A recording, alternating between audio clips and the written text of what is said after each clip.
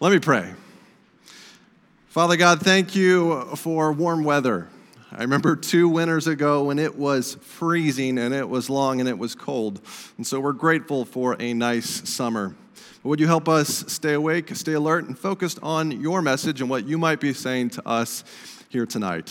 It's in the name of Jesus I pray. Amen.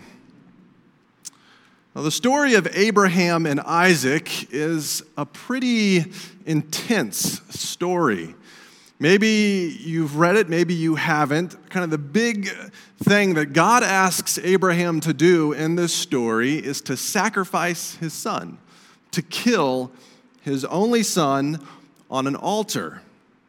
Now, I wasn't there when God asked Abraham to do this thing, but I can imagine it was scary. It was intense. I can imagine him hearing the words and disbelief rolling over him, and then thinking for a moment, wait a second, did I hear right? And then a pain entering his gut and sweat forming on his brow.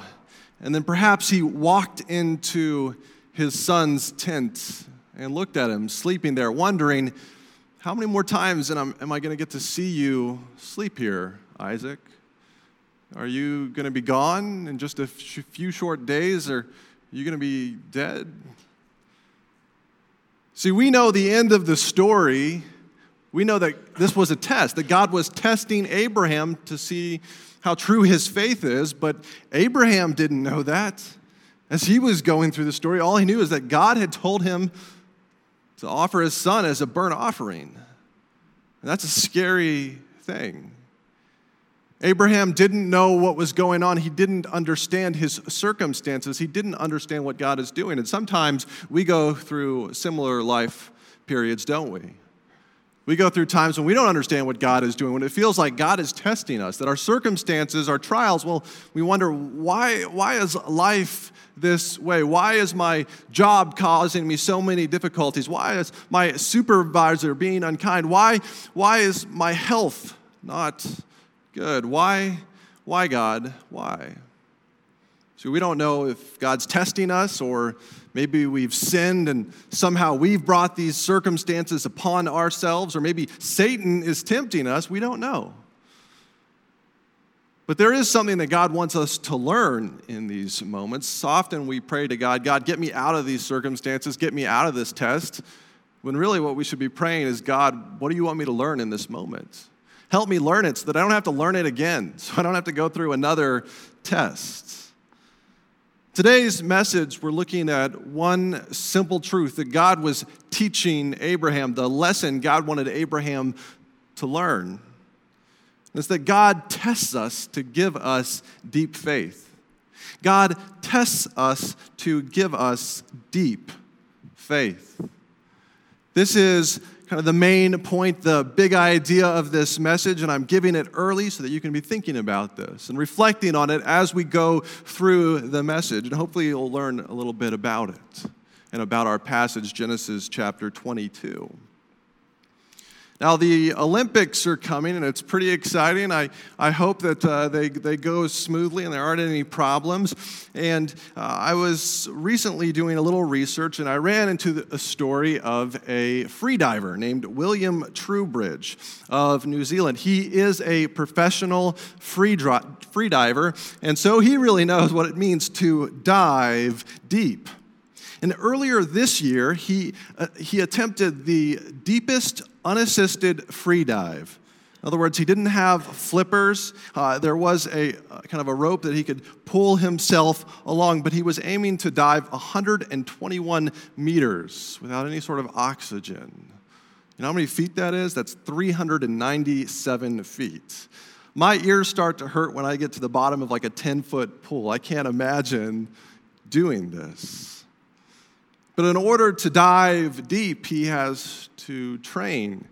He has to test himself. He has to push himself. And the reward is diving deep into crushing pressure and darkness, where you can't see anything unless they set up some lights. See, God calls us to dive deep in faith with him. He tests us in order to give us experiences like this so that we'll cling to him instead of clinging to ourselves. And sometimes it takes darkness. Sometimes it takes crushing pressure for us to see our need for God, and that he's true, and that he's real, and that he loves us, and he wants to walk with us through the crushing darkness. God puts us into tests, and he gives us those tests to teach us something. So how does God go about testing us? We're going to be looking at this passage. We're looking at the first 2 verses of Genesis chapter 22, where the story begins, revealing to us that God was testing Abraham. God tests us by asking us, you and me, to give him what matters most. See, God wants us to give him the most important things in our life. And we see God doing this to Abraham, saying, Abraham, give me your son Isaac. Notice how the scriptures write it. It says, take your son. Okay, so there's a statement, and it's going to get narrower and narrower. Take your son, your only son, your son whom you love. Take Isaac. Take Isaac, your only son, and go to the region of Moriah, sacrifice him there as a burnt offering. See, God narrows down in our lives those things that matter to us most, our heart issues, to test us on those things. He was doing this for Abraham. See, Isaac is the person that, the son, is the child that he loved. Perhaps he was even the thing that Abraham loved most. But remember, God also made Abraham a promise. God made Abraham a promise that through his son Isaac, he had another son named Ishmael, but God sent him away. So this is the only son that is left. Through Isaac, Abraham is going to have a great multitude of children. He's going to bless all the nations. And here, God is not only targeting Isaac, he's targeting the promise. God is saying, I want you to burn your son, but I also want you to burn your future. I want you to burn your legacy. I want you to burn that thing that matters to you most, because I want to be the one that matters to you most. God asks for a lot, doesn't he? I don't know what you're going through or what you've been through or what one day you will go through, but God asks that we trust him completely. What are you clinging on to in this life that you value the most? What's that one thing? You're like, well, I'll give you everything, God. I'll give you everything but my job. I'll give you everything but my friends. I'll give you everything but my community or my toys. I'll give you everything but that thing. Well, that's probably the thing that God's going to ask for because he wants to know that you belong entirely to him.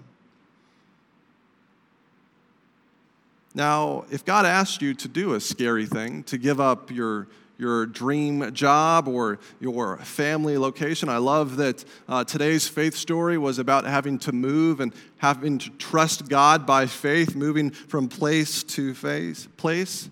If God asked you to do something big like that, would you? What if God asked you to give up something small like your pride? Asking you to go and speak with a neighbor or a coworker about Jesus, or humble yourself and keep working at that job that you just want to quit? What if he asks you to give something that's unforeseen but you really love, like your dreams? God calls us to hold those things with open palms. If God asked you to go on a short-term missions trip to another country, would you? Or do you like your comfort too much? Or holding on to that? It's the most valuable thing to you. If God asked you to adopt a child, would you do that? Or do you have your set way of doing things that you're going to hold on to? How about your money? Oh man, the pastor's bringing up money. You know where this is headed. I was recently reviewing my tithes and my offerings, how much I'm giving to the Lord, and I was challenged by the Holy Spirit to say, are you holding on to this for your sake, or are you giving me what I've asked of you? Where we put our money reveals where our heart's at. God tests us by asking us to give him what matters most. But he does it for our good. God tests us to give us deep, deep faith. And we pass this test by two things: faith, by belief, and obedience. Now I want us to look at obedience first. Verse 3 says, early the next morning, Abraham got up, and then he went. He loaded the donkey. See, Abraham is a man who had cultivated a lifestyle of obedience. He knew how to obey God in the tough moments because he obeyed God before this, in other moments, in big moments and in small moments. Maybe some of you were here the week that we looked at the covenant sign of circumcision, Genesis chapter 17. Well, God told a man who was 90 years old to go and get circumcised and to circumcise his family. And it says he was circumcised on that very day. See, he had practiced obeying God in that moment, which was also a big moment, so that he could obey God in this even more difficult moment. I recently went on a vacation, a trip to Colorado. It's a great state, and I visited my friend Clint and his wife, and they have two cute little kids, and they're raising their kids to honor God, to love Jesus. And I love one of the phrases that they used as they were parenting their son. It's this phrase: slow obedience is disobedience. Slow obedience is disobedience. God shouldn't have to count to 3 for you to obey. But we tend to do that, don't we? Slow obedience is disobedience. Quick obedience is obedience. God wants us to trust him. God wants us to obey, not to procrastinate because we're praying about it. But just obeying, honestly, is not enough. Because then suddenly God becomes this like taskmaster figure. He becomes someone with a whip who just wants our obedience. But God wants so much more than that. He wants our love.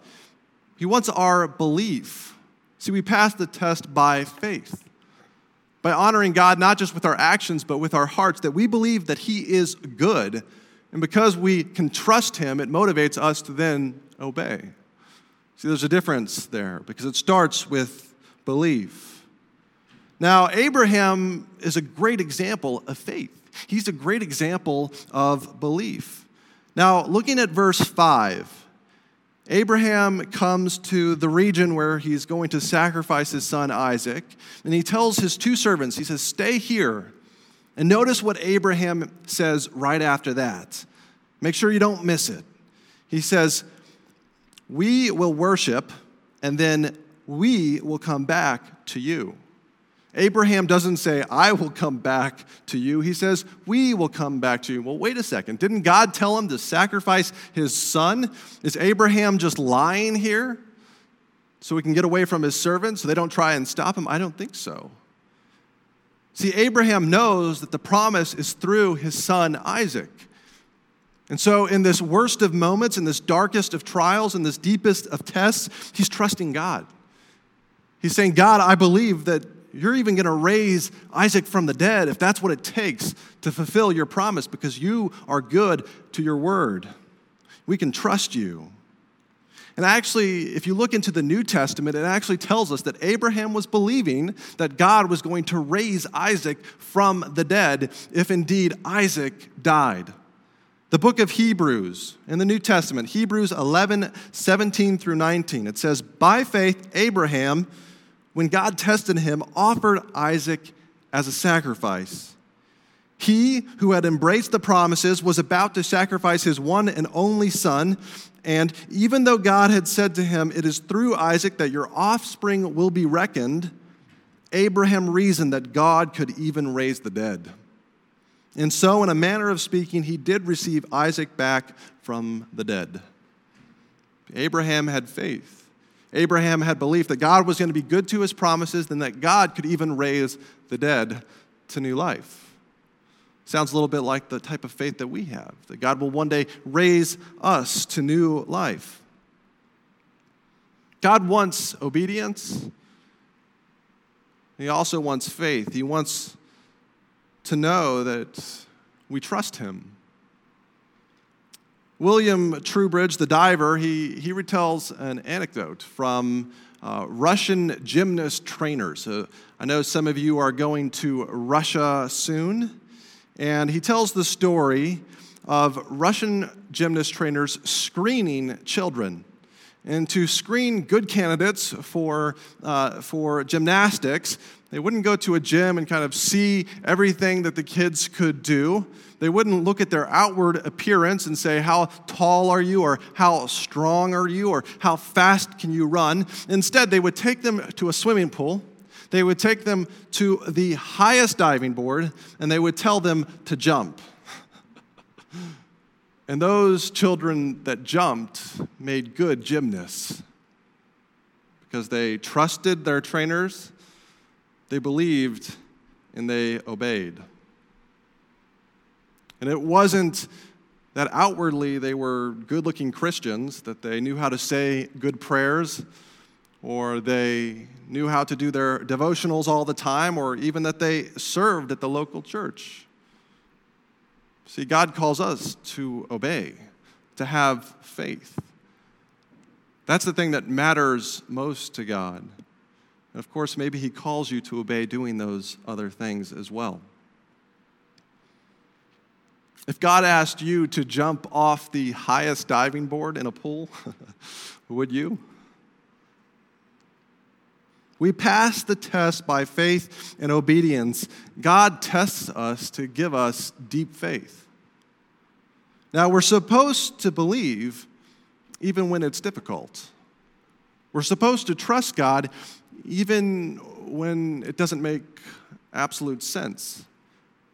Even sometimes when it's not logical, when we do things that other people say, no, this isn't smart, but God calls us to do those things, either in his word, the Bible, or through the Holy Spirit speaking to you. See, Isaac asks Abraham a question.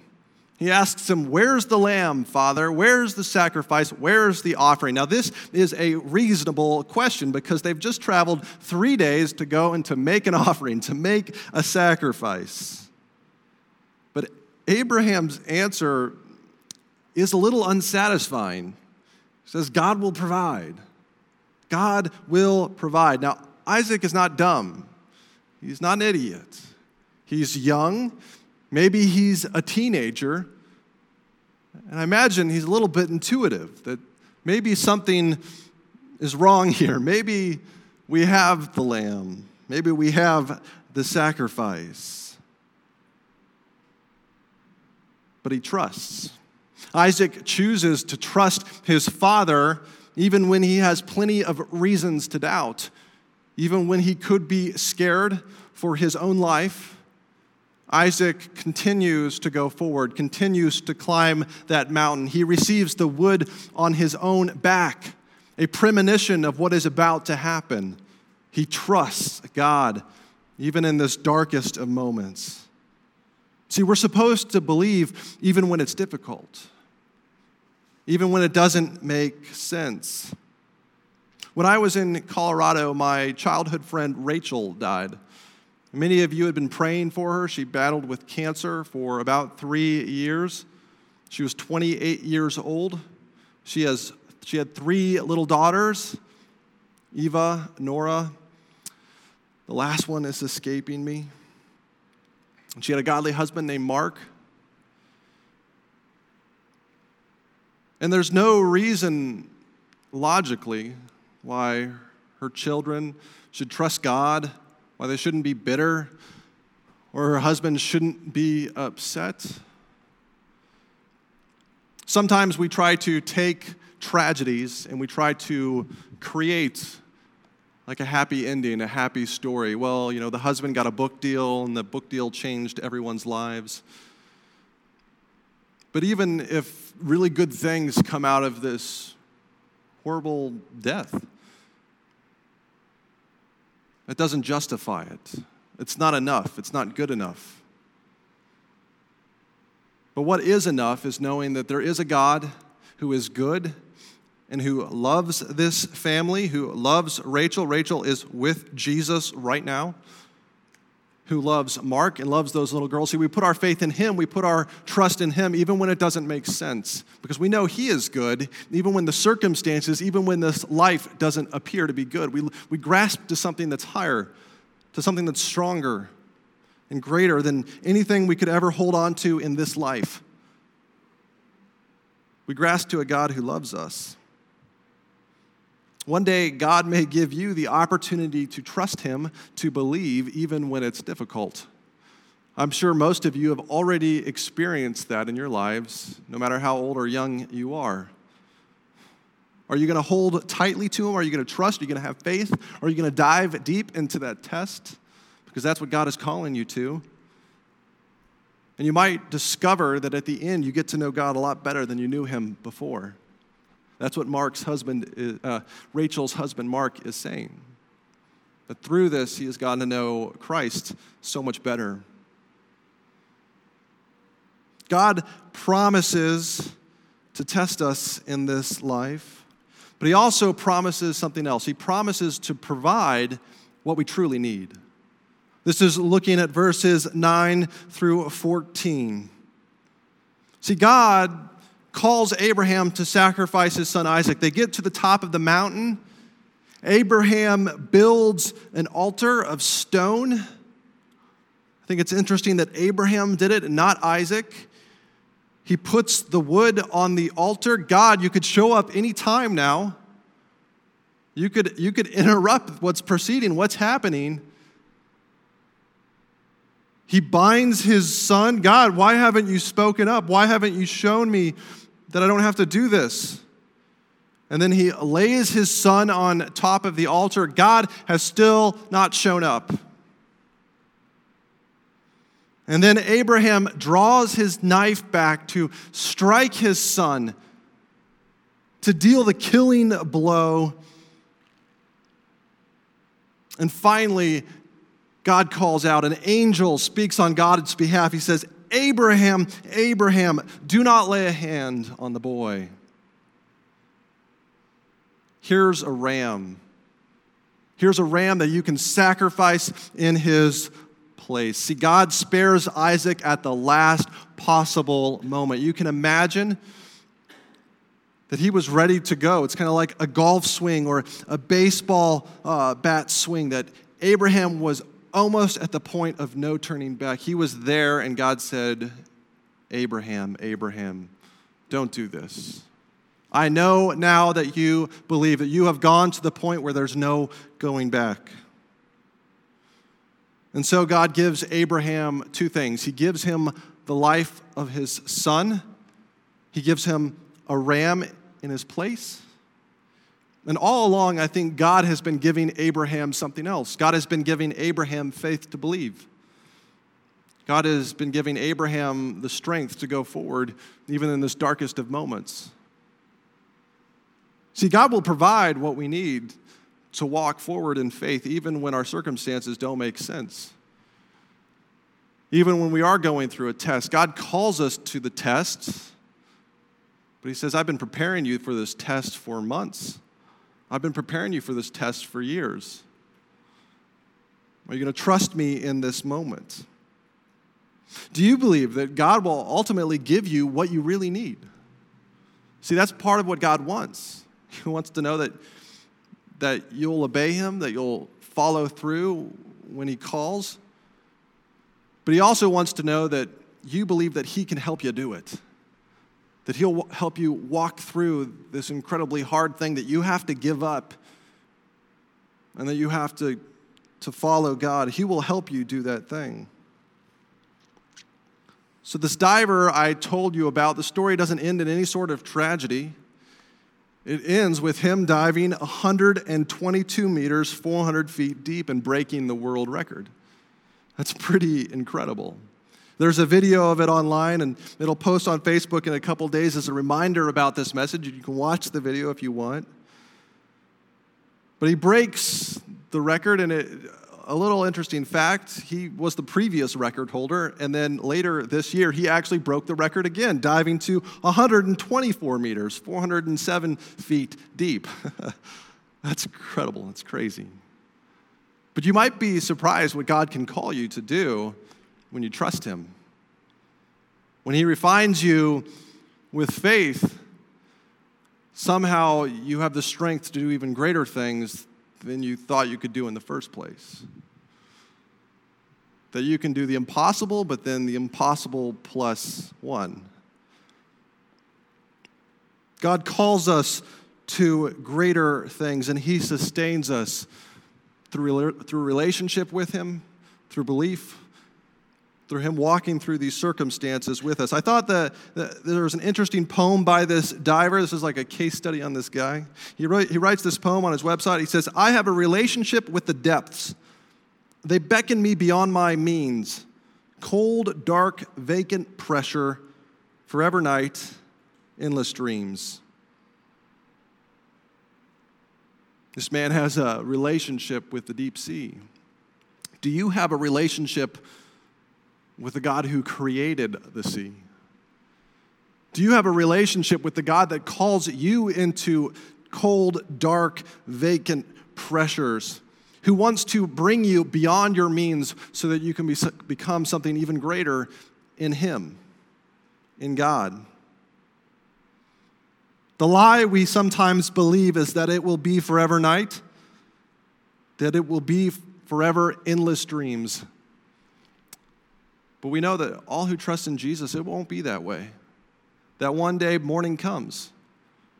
That God brings hope in this life through brothers and sisters in Christ who can encourage us, through the church, through his Holy Spirit.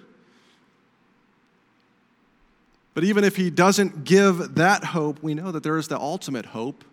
There's the ultimate hope of Jesus. And that when we pass from this life into the next, we go to be with Christ. And one day, Christ will return to this world and to make everything new. A new heavens and a new earth. That's the kind of hope we have. That's the kind of encouragement we can take away, remembering all that God gives us.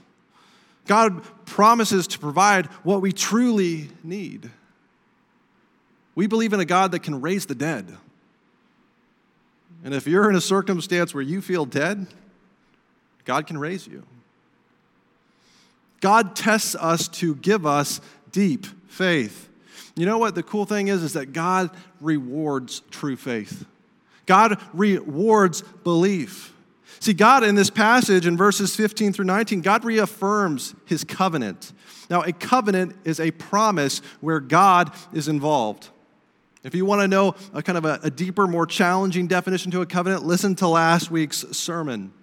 But we've been looking at God's promises all throughout Genesis, and especially with the story of Abram, who God renamed to be Abraham in Genesis 12, 15, 17, and now in 22. See, in Genesis chapter 12, God promises, he makes a promise. He says, I'm going to multiply you into a great people. You don't have any children, but that doesn't matter because I'm a God of miracles. I'm going to make you into a great nation, and it's through you that all peoples all around the world are going to be blessed. And then in Genesis chapter 15, God says, well, I'm going to make a covenant with you. I'm going to make an unbreakable covenant, a covenant of grace that I love you and that I am going to bring this about.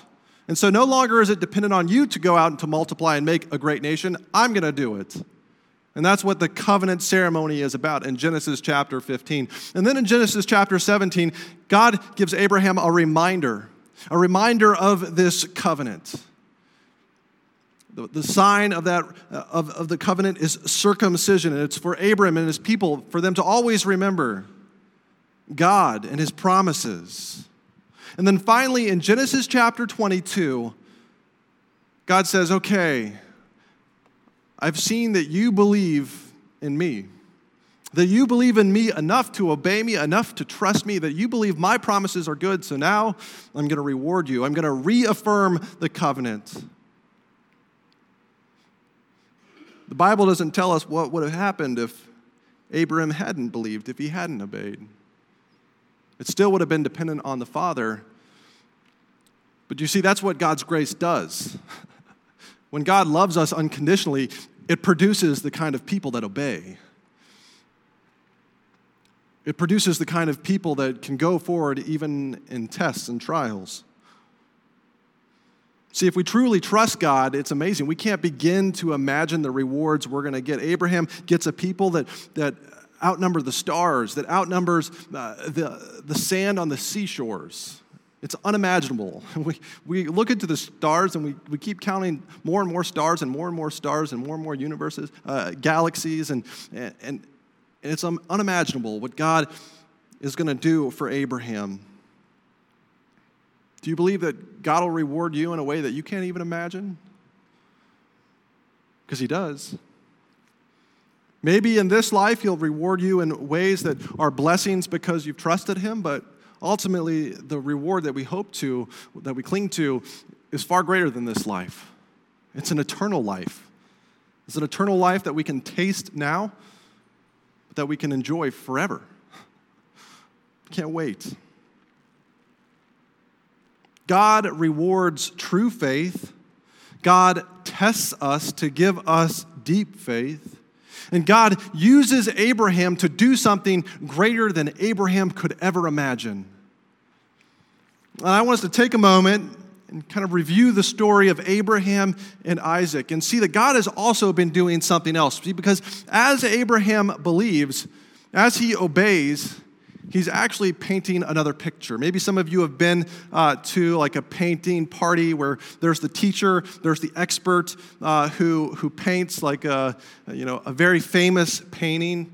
And you follow their step-by-step instructions, and as you paint, you also get a beautiful, beautiful painting. Maybe not as good as theirs, especially if I ever go and do something like that. Abraham has been painting a reflection of a masterpiece. He has been, like the starry night, he has been painting through his obedience brush strokes of something much more beautiful than the story of Abraham and Isaac. See, he's been painting the story of Jesus and the Father. See, the story of Isaac and Abraham is the story of the Son of God and the Father. It's the story of Jesus and Jesus obeying the Father. I'm going to read through some ways that these stories match each other. I want you to listen because there's about 8 different ways that these two stories overlap. See, Isaac, he went to a mountain. He went to Mount Moriah as a sacrifice. And we know the story of Jesus that he went to a mountain. He went to a mountain outside of Jerusalem, Golgotha, as a sacrifice. And a cool twist to the story is that Mount Moriah is the Temple Mount in Jerusalem. Where Abraham went to sacrifice Isaac is the place where the temple was built. Right by where Jesus would be condemned to his own mount. Isaac walked with his father for 3 days towards his grave. Jesus spent 3 days in the grave. Isaac expressed fear and trepidation to his father Abraham. In the Garden of Gethsemane, Jesus expressed fear and trepidation to his father. He prayed, "My Father, if it is possible, may this cup be taken from me." Isaac obeyed his father even when it seemed dangerous. Jesus obeyed his father even till the end, praying this, "Yet not as I will, but as you will." Isaac carried the wood for the burnt offering on his back up the mountain. And Jesus carried the wood for his offering across on his back until he could carry it no more. Isaac let his father bind him as a silent sacrifice. Jesus was accused, falsely accused, but he didn't open his mouth. He uttered no word. He made no reply. Isaac was bound to an altar, Abraham's knife set to cut. Jesus was nailed to an altar, and he was cut by his father. He was cut off and completely forsaken. Isaac was an imperfect sacrifice, and so he was spared, a ram becoming a substitute in his place. But Jesus was the perfect sacrifice, and he was sacrificed. But by doing that, he becomes this perfect substitute for you and for me. For any who would believe in God, Jesus becomes our substitute ram. See, Abraham is the father who gave up his son to God. And the great God of the Bible, the great God of Christianity, is a God who gave up his son for you and me. It's the great reversal. Now, I don't know if you believe this story. I don't know if you believe the story of the Bible or the story of Jesus, but I do know it's worth believing. The scriptures invite us. They invite us to say, you know what, I trust in Jesus. I trust in this story more than anything else. If you don't believe in Jesus, if you don't have a relationship with him, you can have one. You can have a relationship with the Father. You know that relationship that Isaac and Abraham had? They had a relationship. When Jesus becomes your substitute, you get a relationship with the Father like that. Like the one Abraham and Isaac experienced, a loving relationship. One where God wants to invite you into his family and to grow you, and he places his hopes and dreams on you. To receive this, all you have to do is repent. So say, God, I'm sorry for the ways I sinned, and put your faith in Jesus. If you want to do that, come talk to me after the service. I'd love to tell you more about that. The story of Isaac and Abraham is the story of Jesus and the Father. See, God tests us to give us deep faith. I'm going to New York City this week, spend time with my wife. It's our anniversary here in early August, so celebrating a little early. We're going to go see, I think we're going to go see a musical at some point, but there's a musical on Broadway. We're not going to see this one because it's completely sold out. It's called Hamilton. Maybe some of you have heard there's this rage, there's this craze going on called Hamilton. And Monica bought the soundtrack, and I have heard that soundtrack more times than I wanted to hear that soundtrack. But it's really good. And the cool thing is that this musical, it's like a history lesson. It's based on the real life of Alexander Hamilton. And so you can go and you can watch this play and learn something about his life. And he had a son. Alexander Hamilton had a son named Philip. And Philip, through a series of unfortunate circumstances, got into a duel to protect his father's honor. In other words, a pistol fight with another man. And Hamilton told him, when Philip came to him and expressed his fear and what to do, Hamilton told him to spare the other man's life. He says, when the time comes, fire your weapon in the air. Fire it upward, because this will put an end to the whole affair. And so on the count of 7, Philip raises his gun and he fires it into the air, and the other man fires it into Philip. And Philip dies. This is how Hamilton lost his son. See, Philip trusted his father to the very end, and it cost him his life. We have a Father in heaven who has sacrificed his son so that we might live. So that you and I don't have to experience eternal death, but we can experience eternal life. That's the kind of Father I want to believe in. That's the kind of Father I want to have. Yes, God calls us into tests, to tests that we don't understand, but it's only because God went into that test first. He had to sacrifice his son for us. When it seems like God is testing you, remember, God's been there. He's gone through it too. God tests us to give us deep faith. Let's pray. Father God, thank you for your Holy Spirit. Thank you for moving. Would you bless our offering of money? Would we truly hold nothing back in our lives, not just money, but anything else that we're clinging to? Would we be willing to give those things to you? And when we go through times of testing, would we cling to Jesus? Because in him we have ultimate hope. It's in the name of Jesus we pray. Amen.